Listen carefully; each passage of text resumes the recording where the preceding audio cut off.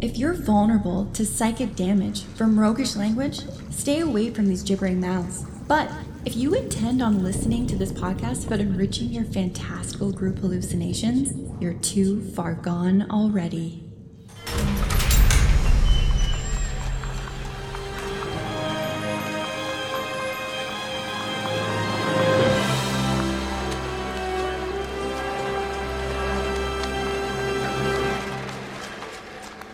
Your next game is going to be carefully conflicting, and here's why. In this episode, we're finding answers to how do we build two cultures that directly oppose one another? And how do we build some cultures that may philosophically split the party? And how do we make sure it involves slugs? I'm all about slugs. Their slimy little bellies are all I crave. Oh my goodness. Oh no. Welcome to the Hook and Chance podcast. I'm Travis, and this is unfortunately my brother, Jordan. Yes. Well, welcome and thanks for joining us and returning to this current season. In this episode, we're going to use our culture creation system to build a wholly original culture. And we're going to do two of them, not just one of them, because we wanted two cultures that are kind of at odds, kind of working together. And it's kind of just like a fun opportunity to do something different with the culture creator. Right. Just create two at the same time. I mean, it kind of flows really elegantly from our Four Corner Opposition episode, which was the very last episode, about how to create conflict. And now we're creating cultures that conflict. But the problem with culture creation, though, is when you're trying to introduce a culture to players that they don't really care about. Yes, we can create conflicting cultures, but how do we make conflicting cultures that our players give a shit about? Well, they got to have something to do with their traits or their values, right? Right. So they have to align with those characters and what they actually care about. And the reason that this is the only approach we ever take to cultures is making sure that we consider the players is that cultures from modules have a lot of challenges for us. Anytime we see something in a module, we're like, okay, why does it fit in my game? I don't think so. If I plop it in, and we have plopped them in. And admittedly, as a writer, I'm sure for some of these large modules, it's difficult because you don't know who the players are. So you just have to write really broad different factions and hope that the players care about them. Yeah. And a GM who maybe doesn't know how to do this or how to factor it in and make it matter to the players, that requires a whole bunch of careful fine tuning to content that's already pre-written. It's a lot of effort. And my approach as a new GM was basically the equivalent of holding up a card and being like, this one do anything for you? Anybody? No? Okay, let's try this one. And doing that 15 times before somebody... Oh, this one caught. Somebody raised an eyebrow. I guess this one's it. I have no idea why, but here we go. I mean, a good example would be the Zhentarim from D&D. They're a roguish faction, and as a rogue, you like them because they are, in fact, a roguish faction. They've got flying snakes as a signature creature, and therefore you align with them. Yeah, snakes.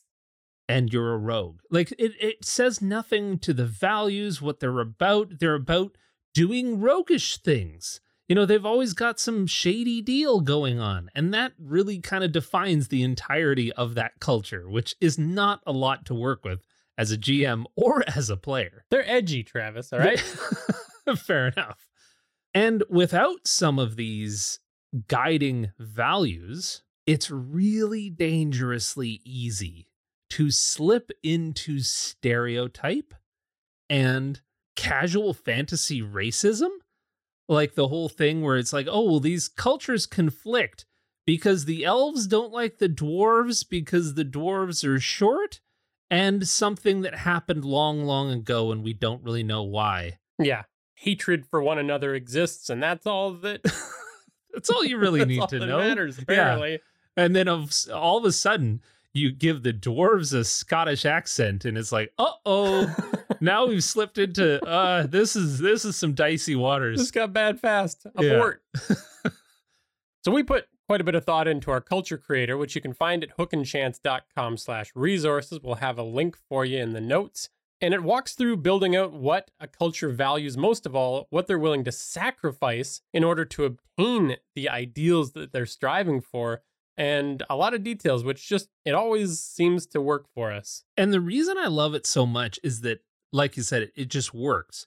You establish those values, and then all of a sudden, all the little cultural details just start cascading. They just one after another. It's like, oh, well, obviously they're going to wear this. This is the kind of clothes that they would favor because these are their values.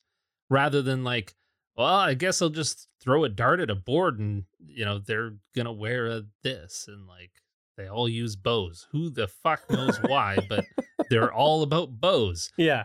It helps you create a detail quickly and on purpose with that core to draw from, rather than what I've done before, which is scroll through the endless Google pages of pictures of weapons to figure out Right. what weapon they might use. And the cool thing is that 10 minutes later, you have a culture. You do. It's your culture. Yeah. You created it.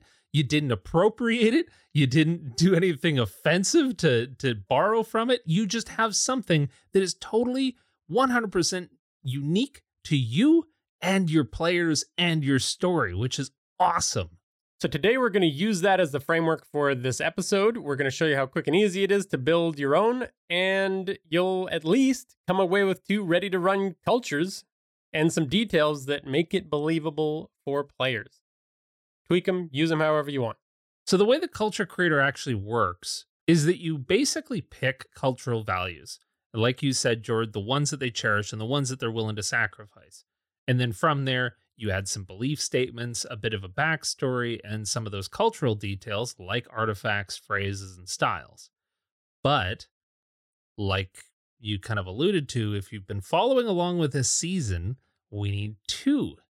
And we have a culture of monks that is taking care of a temple. They are the caretakers of some immense power. And then we have another culture of a carefree surf town style community that has sprung up around it. And what we're thinking with this one is simply that we can create 2 cultures by creating one, because one is basically a mirror of the other. Cutting our work in half. Work smart, not hard. But in order to cook up some ideas to inspire these cultures, let's go to the archives of the ancients and see what we can find. Welcome to the Archives of the Ancients, where lost legends and forgotten folklore are rediscovered to guide fresh ideas for our world.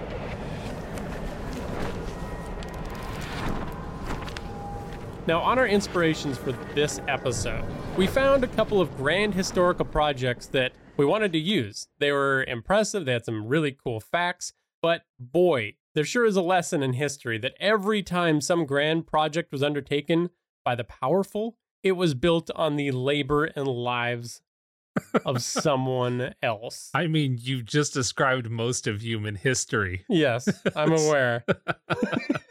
Somehow, this is really, okay. Yeah, that was terrible. Yeah. In order to get there. Look at oh no, that's even worse than the first one. So, there's going to be a flip side to all of these.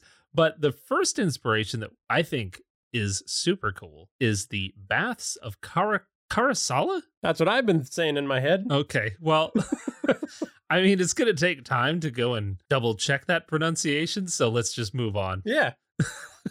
What is so cool about this? First, we've got baths. The Frigidarium, which is the cold baths. The Tepidarium, which is the medium baths. And the Calidarium, which is the hot baths and a swimming pool. Okay, you're super into baths. Yeah. You want to give me some context for what Sure. these baths? Stay with me. God damn it. Okay, well, the context is that it's a Roman bathhouse. All right. It's not just any Roman bathhouse. It is one of the largest in the world, the most grandiose bathhouse that you've ever seen. It occupied 62 acres. The building itself was surrounded by huge outer walls. There was 52 columns making up this huge monstrosity, and they were over 40 feet tall, and they were made of granite, and they weighed 100 tons each. Good Lord. I've had showers I don't even fit in. Like, I can't lay down in my bath. And here we have a 62-acre bathhouse. Yeah. Yeah. So this was built over many years, starting around the year 212, and initiated by Emperor Septimus Severus, and was just sort of finished by 235, and they just continued to kind of tack on new things. Like it was kind of a labor of love. Sounds like they had tons of money to burn, so why not make some more columns and some more statues, eh? Right. Yeah. Just keep adding more statues, more opulence. And the size and the scale of this just blows my mind, because for the work to have mostly been completed in the time of Carousala, workers would have had to have installed over 2,000 tons of material every single day for 6 years. And then their successors continued to add more to this. That's a complex. project that I don't even know if that kind of volume happens today. Like, that would impress me if it was modern. Right? Like, it was one of those modern wonders. It was considered a modern wonder in the time of Rome. Yeah. So, yeah, it was a pretty big deal. You know, they had statues all over the place, of course, intricately carved of all of their figures of myth. And it was made completely free to everyone. Approximately 1,600 bathers a day would kind of show up at any one given time, but it could actually support up to 6,000 people. Wow. At one time. This is Disney World of ancient Rome. Yeah, basically. But Bath World. Bath World. Come get your bath. What if they had a mascot? Everything from fitness to it had a library, it had all of these things, and it even had a massive underground complex underneath it for the support of the function of this entire place. You know, they would heat the baths up with wood fires under the ground. And one of the really weird features that I think we can draw from is a feature called the Mytharium. It was basically a rectangular hole in the floor that gives access to a small tunnel that runs underneath the center of the main hall. So basically, it's just this square hole, and there's contention about what it was for. Potential purpose 1, it was thought to be used as a place where bulls were slaughtered to allow bathers to go underneath a grate and bathe in the blood of the bull.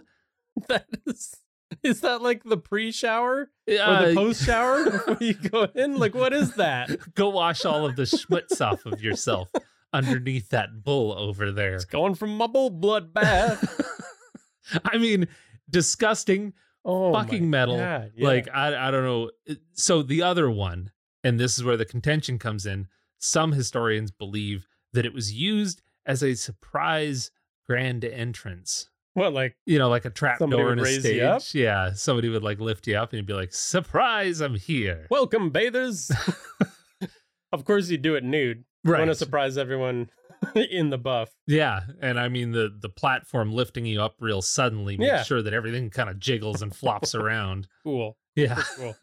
Now, I know that the Romans were into like theatrics, but something tells me that the bull is probably a lot more too specific to not be true. Yeah, exactly. So, yeah, I don't know. I think there's a lot that we can draw on. This is basically like a Roman version of exactly what we've been talking about in this season. Right, because we've been talking about having healing waters that are kind of the whole reason these two cultures are here. So that's what led us to the Roman bath. But to your point, everything has a negative, and apparently Carousala was an absolute dickhole.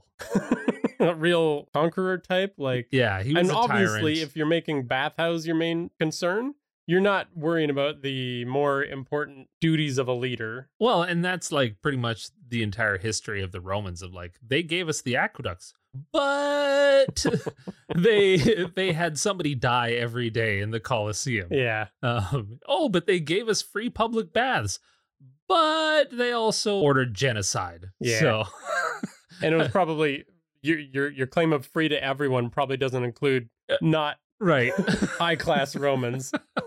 That's what they mean by everyone. Yeah, who knows what the ticket price to get in there Yeah. actually was. All right, so our next bit of inspiration. This one is a little bit closer to home, Banff, which is a community. Well, actually, it's a national park and a town within that park. And the reason that it came to mind for this is because the town is a community that sprang up quickly around healing waters, which is kind of what our secondary culture is. Right. So before it was a town, it was for thousands of years a trading hub for many indigenous communities. And fortunately now the Indigenous Advisory Circle has some say in what happens in Banff National Park. And it's made up of members from Bears Paw, Chiniki, Goodstoney First Nations groups, the Siksika, Kainai, Piikani, Tsutena, and the Métis Nation of Alberta. So a lot of indigenous cultures used this land before Canadians plopped a town on it. Well, and I can already see exactly how that went. You know, it's way up in the mountains. If you've never been to Banff, it's absolutely stunning. But, you know, I could see how this would go down historically. It's like the indigenous peoples were like, hey, this is where we come to trade. It's gorgeous, isn't it? Hell yeah, let's slap up a resort. That's ours now. Isn't that neat? Yeah, pretty much. And of course, it gets worse than that. Before we get to the fun stuff, its actual history is during construction of the Canadian Pacific Railway, somebody noticed the hot springs that were tucked into this gorgeous mountain that you're talking about, which they named Tunnel Mountain because they wanted to put a tunnel through it. They didn't. But they didn't. But it's still called Tunnel Mountain? Yeah. Yep. Well, no, it's not still called Tunnel Mountain because it finally got reverted to the indigenous name in 2016, which is Sacred Buffalo Guardian Mountain. Objectively, way better. Way better.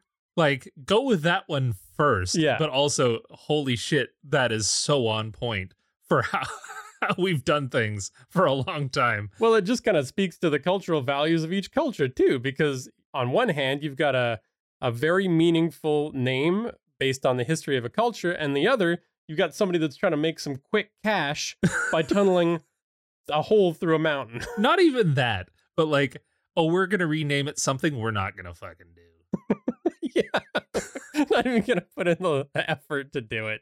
So, yeah, they rush up there. They want to take advantage.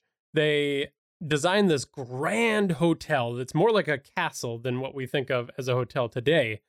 But they were in such a rush to make that cash that they built it backwards. So they had the front door facing the steep mountain rather than the gorgeous panoramic views.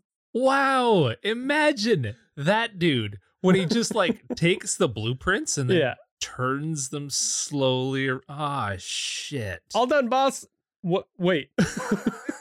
Wait, something's wrong. You idiot. We were supposed to be facing the view. Like this comes across as like a cartoon rather than yeah. Well, I know right around like the early to mid 1800s in Canada, they did all kinds of crazy shit to quickly put up resort towns because that was the vogue thing to do. Everyone wanted to travel by rail and go to a picturesque, wild kind of frontier place. And I know that like there's a few other places in BC where they just like drowned towns. They gave a town like 30 days to move. And they were like, by the way, you're going to be at the bottom of a lake because we really want a lake where we want to build this resort. So you guys need to move. And then they just dammed it up and then sunk a town. So it happened all over BC. It was a very in fashion thing to do, is build a resort backwards, apparently. Quick and dirty. Yeah, so it was built in 1886. You're right around the right time period there. And right after it was built, there was a huge amount of expansions done due to people just showing up in droves. It burned down in 1929 because some workers started a fire too close to it, I guess, when they were in pre-construction on a new wing. And so, like, I think that all just speaks to this, like, fast and dirty approach to building these resort towns like you're talking about. And I think that's what we take away, is that the secondary culture hears about these healing waters. They finally get the okay to come in, and they just, like, it's a mess. Yeah. It's... We need some backwards buildings for sure. Yeah, totally. The third bit of inspiration is, of course, slugs. Hooray! Specifically, the medical history of slugs and snails, because that's what we want to tap into here. We have these healing waters. We wanted a creature that's kind of going to be important in certain elements of the story. And for some reason, snails and slugs fit the bill. You wouldn't think so at first, but we hope you'll get on board with us. They have some pretty fascinating medical history, going all the way back to one of our favorite sources, Pliny the Elder. Oh, I'm so excited that Pliny's back. He's in it, mixing it up. He said if you reduce it to a pulp, it'll cure burns, abscesses, and other wounds. Not too weird yet. It's also good for nosebleeds and stomach pain. For tummy trouble, you gotta boil them, grill them over a coal fire, and of course they have to be prepared in even number. Oh, yes, obviously. Standard medical procedure. What the hell? If you dry them and peel them, they can be used for scrofula. What the fuck is scrofula? It's a Latin for brood sow, Travis. Oh, obviously, does that help brood clear it sow. up? Yeah, no, not at all. Today we call that tuberculosis of the neck. Also really weirdly specific. We're not even going to get into that one. I love that there's just this, like, you boil them, mash them, and you stick them in a like there's you can do all kinds of things with slugs. You typically you wouldn't think of that first off. There is a weird amount of history of traditional medicines using snail mucus. You know, since the time of ancient Greeks, they've been used to fix skin lesions. The common garden slug in ancient southern Italy was swallowed as a treatment for gastritis and stomach ulcers, which seems like a pleasant experience, really. I get the logic. The slime, you'd think, can just kind of patch up whatever holes are in there. Sure, yeah. It's like a gluey kind of substance, right? Yeah. Nature's glue. Warts were removed by rubbing a slug on it. Sure. And then the slug was put in a windowsill to wither and die. And it was thought that just because the slug died, that's why like the wart died with it. So you create unbreakable bond between the two. A life force bond between your wart and a slug.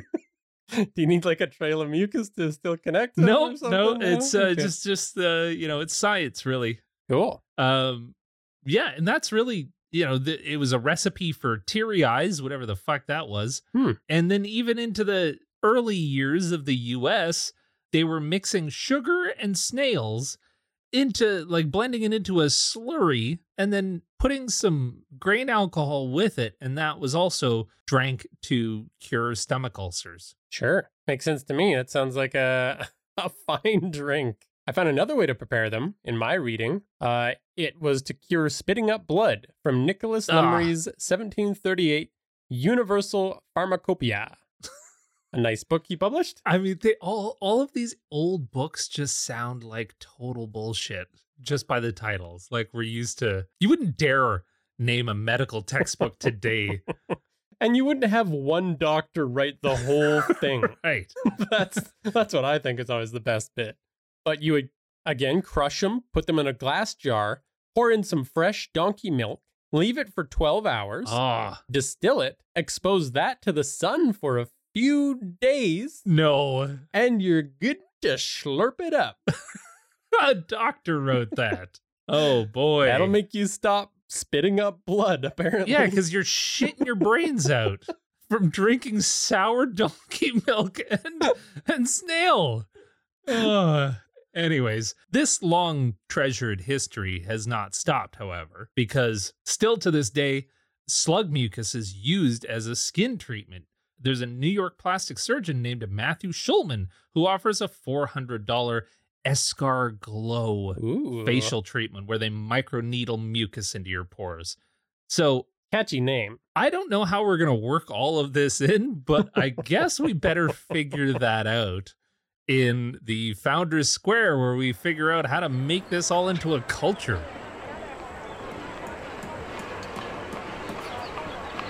Take a wander through the Founders Square, where folks from all corners come to share their traditions, philosophies, and customs.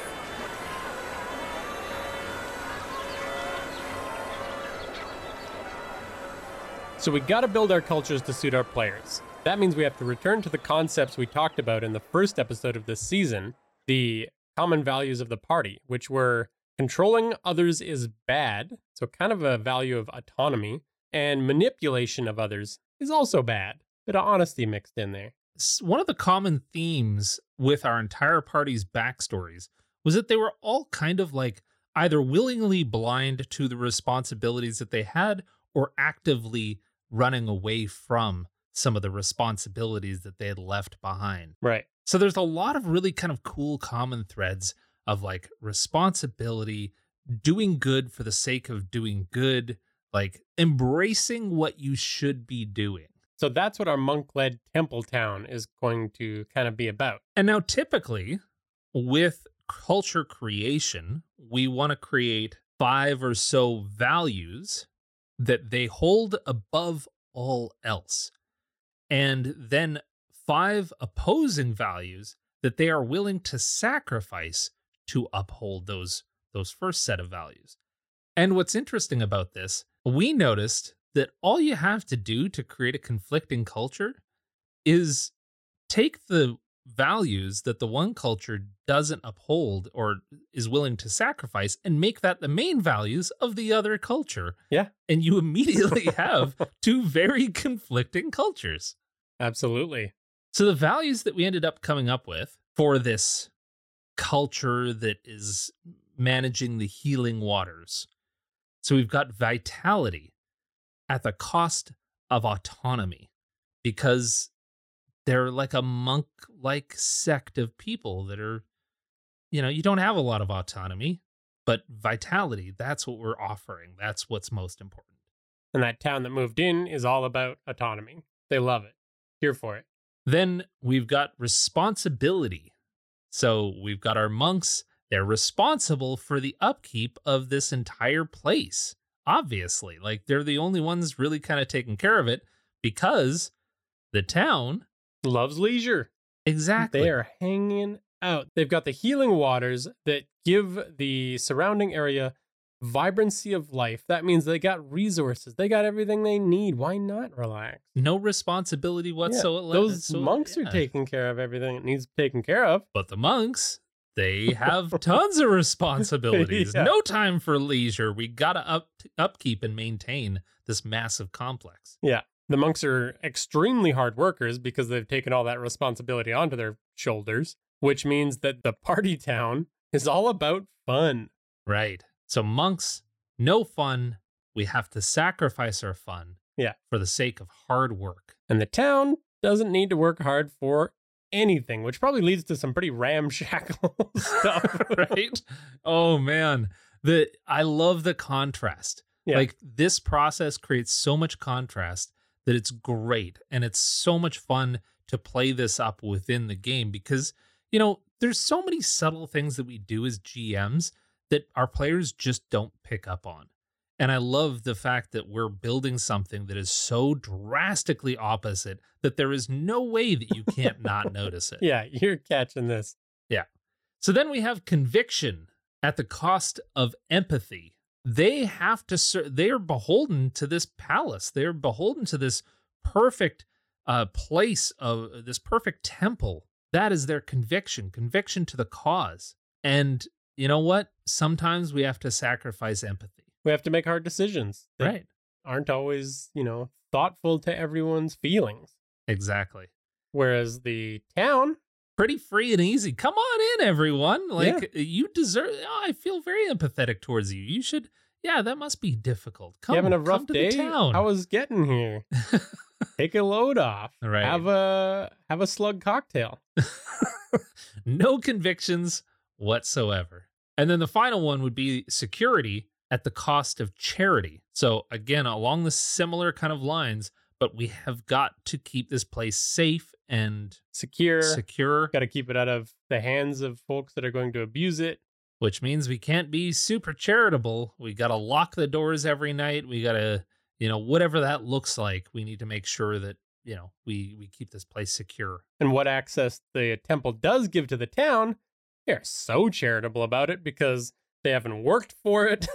They've got no responsibility about it. It's just any resources that come to them have been free. So why wouldn't they keep handing it out? Right. And we've talked about this village and this entire valley that this village is in as being like really, really bountiful. So like even farmers barely have to touch their crops because everything's just springing right up. Like this is a valley o' plenty. I feel like we have a pretty strong vibe for each. Yeah. And the other thing that I really enjoy about this is that now when we create NPCs, if an NPC, say like one of the monks, is diverging from the cause, is like has a difference of opinion, all we have to do is swap a couple of those around. Yeah. You know, this one particular NPC monk believes very, very strongly in 4 of them, but then the 5th one is just swapped around. So they believe that we should be more empathetic instead of having our convictions. Like we can soften a little bit and be more empathetic and let people in and be caring. And now all of a sudden you have somebody who's like, you're not thinking straight. Like, no, that's not what we're about. Or I like the idea of the party strolling into the tavern in the town and finding someone in disguise. Well, it's one of the monks that thinks that they should be able to have a little fun, all right? Just try to take a load off for once. Oh my God, all I do is toil. When the party, uncovers their disguise and thinks there's some nefarious evildoer, they're just like, I'm just a monk, I'm sorry, please I'm don't not supposed to be here, I gotta go. Please keep my secret. So then we have to kind of talk about some of their beliefs. So what do the monks believe based on some of these values? Well, the town is almost baked into their beliefs because it's been all these years and they've really developed a bit of a thick skin when it comes to dealing with the town. Right. So, they don't engage with the townsfolk. They live lives of quiet silence and solitude and tend to the holy places of rejuvenation. I mean, that's going to be a little bit difficult when like Margaritaville is right outside your walls. Yeah, but absolutely. I do like that, like maybe that was back in the day. They were very, very isolated. And like it took days and days to travel to the town. And like it was an arduous journey. But once you got there, you got to bathe in the water and rejuvenate yourself. And so like they're just trying to stick to their traditions of like, no, we're quiet. We are peaceful. Like we don't really engage much. We don't party. We just, they're just sticking to their guns really. But by doing so, since the town has sprung up around them, like don't make eye contact. Those folks are wild. Like we just have to maintain our temple. And although the town gets to benefit, like we just stick to our guns, live as we always did. And the town very much lives by the creed, live for today. Carpe diem. Yeah. This, this is just a whole bunch of Jimmy Buffett parrot heads living outside your holy temple. Let's get trashed today because, we can always go for a bath tomorrow. Yeah, exactly. The bath cures hangovers. Yeah. Why not? We're dipping right into this backstory. Like I can already see where this is kind of going. Right. So let's hop into that piece of the culture creator. What environment did these cultures originally form in? Well, if we're talking about the actual temple, like I think there has to be a genesis of the temple. It wasn't always there. Somebody discovered it. So I wonder if it's literally like, hey, we've found this bountiful valley, some travelers going through there and they stop and they rest and they stay like a week and they go, oh, holy shit, a scar that I once had has disappeared. Yeah. Well, kind of like how we discovered coffee. One of the legends is that a guy's donkey had extra energy that day. So the coffee bean plant was all of a sudden the hot thing. Right. Kind of the same deal. Yeah. So then somebody finds it and then somebody says, oh, damn, this is a hot little tamale of a secret. Yeah. I don't want everyone to know about it. So I'm just going to keep it to myself. And then, over time, you discover the reason, like maybe it's the slugs. They figure it out. Oh, shit, there's like magic slugs in the ground or they're swimming around in the water. That must be what it is. Like now we really need to lock this shit down. Yeah. No secret can actually be kept once somebody tells their best friend and that best friend tells the 2 best friends and then that turns out to be the town gossip. Yeah. So people started coming after that. Right.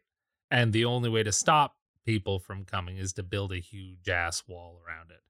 So I wonder if like maybe that's how that sect really started, of these monks are just like, listen, people are going to come here. We're going to need to be careful about it. So let's start to, organize this thing. yeah.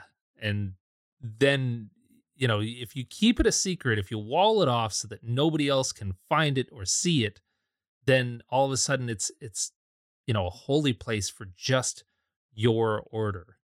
And then, you need to get more people involved. So then you say, okay, yes, you can be a monk. And that's the only way that you gain access to the living waters.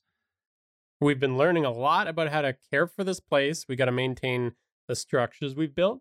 We got to maintain the slugs. We got to make sure their environment is stable. We got to make sure that these waters keep flowing. Like, there's a lot of duties here. So you're going to have to be pretty disciplined in order to join our order and get access to these sweet, sweet tubs. Yeah. And then, of course, people still want access. So then you go, well, now we have too many monks. What if we make it a little bit more exclusive and only the most dedicated, daring, most deserving monks get in? Let's build a temple of trials that underneath. Makes sure that every monk is dedicated to all of our values. Right.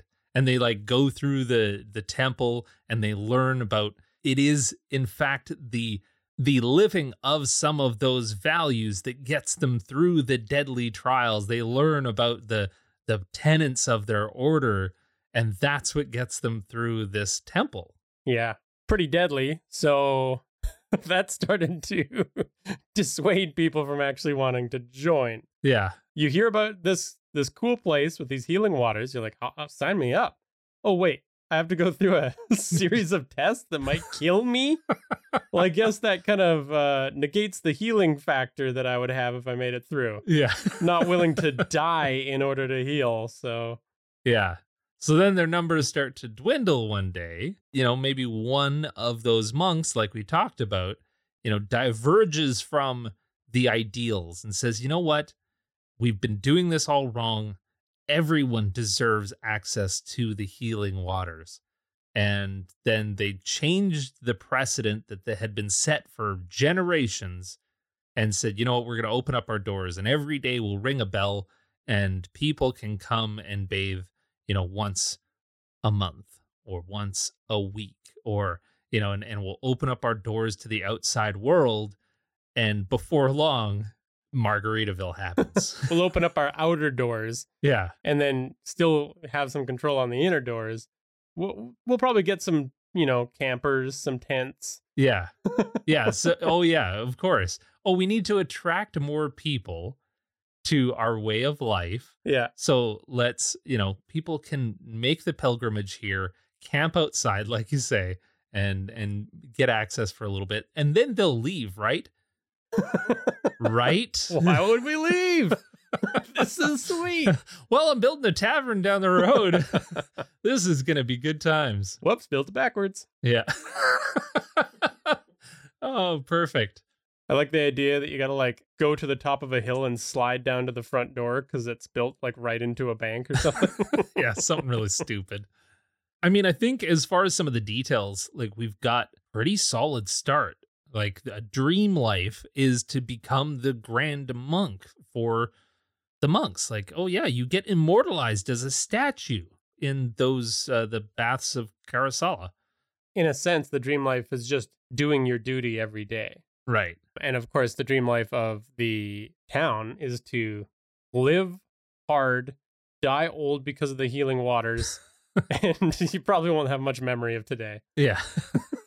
I mean, we've got hostile cultures and friendly cultures built right into this. Super, super easy. The challenge is kind of nobody wants to join the monks anymore because... You can just join the town. Yeah. You get all the same benefits. And now the monks are very... I'm thinking Skeleton Crew is still operating in this space. And they're working so hard. Right. Each one of them is just all out every day, stressed to the max. Yeah. Silently stressed to the max. They can't talk to anyone. Yeah. Nobody understands what they're really going through. They're just really happy that they're taking care of the slugs. Somebody's got to do it. Artifacts are where I kind of have a lot of fun. Like, what kind of tools would this culture use? I was thinking, what if each member of this temple culture could have a jug that's half filled with water that they transport slugs around with, hooked on their belt or something? I think that each of them would have like a trowel that they use to repair everything. Like, they always have to be repairing. Right. You see something, you fix it. Right. Yeah. Because we don't have time to go log it and put it on the schedule. It just needs to be done. Yeah, I dig that. And since there used to be a lot more monks, I'm thinking, what if the townsfolk use those very same well-crafted jugs from all the old monks that are supposed to be for caring for the slugs, but they use them to get wasted? Like, every townsperson has a jug too, but it's like a tool of inebriation rather than a tool of care. Right. Okay. So this is spring break, Fort Lauderdale, Florida, and everyone's just getting smashed all the time. Yeah. And I imagine that would be a particular sore spot for the monks. So just like, yeah. You uppity bastards, you rat bastards are just taking our holy symbol of slug care and sucking booze out of it. And of course, it's probably going to have a healing property to it. Yeah. Because it's still got slug juice in the middle of it. Exactly. We've got the blended slug effect. Puree. Sluggeritas.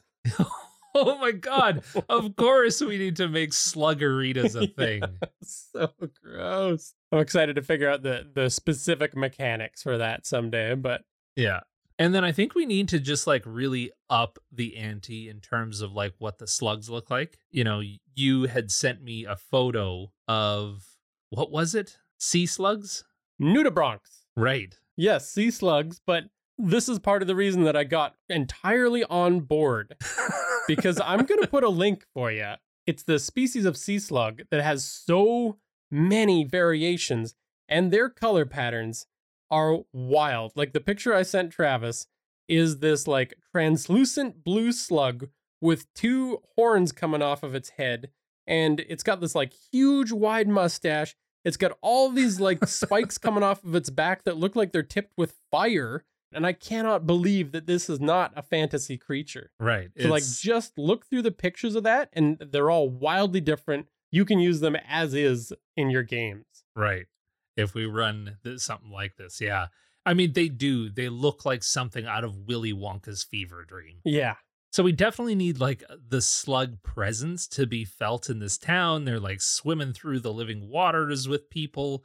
They're all over the place. I almost see like a massive incubator room in their temple that's kind of like a ant farm for slugs. That could be kind of a cool thing to move through as a party. There you go. Just like all these glowing slugs in the walls. That would be super cool. And I think that the way that the town respects these slugs is that they take them as pets, dress them up in fun little outfits. Everyone's got one on display. That's super not okay. Yeah, but it's what they would do, Travis. Yeah. As far as phrases, we like to come up with greetings or curses, that kind of thing for a particular culture. So the one that just kind of jumps to my mind is something simple like the waters bless you as a greeting or as like goodwill. But then because they're like really upstanding, you know, studious folks, a phrase like be of service could be like an acknowledgement of good work, or it could be a get your ass to work, you loafing piece of shit. Yeah. So, you know, you'd have a lot of flexibility with something like that. I keep just wanting to make phrases for the town that just almost insult the phrases of the temple. When you said be of service, I imagine something to do with surf's up. Yeah. Like the monks say be of service and the townsfolk respond with like surf's up, like as if they misheard it. Like, no, Right. that is not what I said. They're all wasted anyways. They're not Yeah. hearing what they're saying.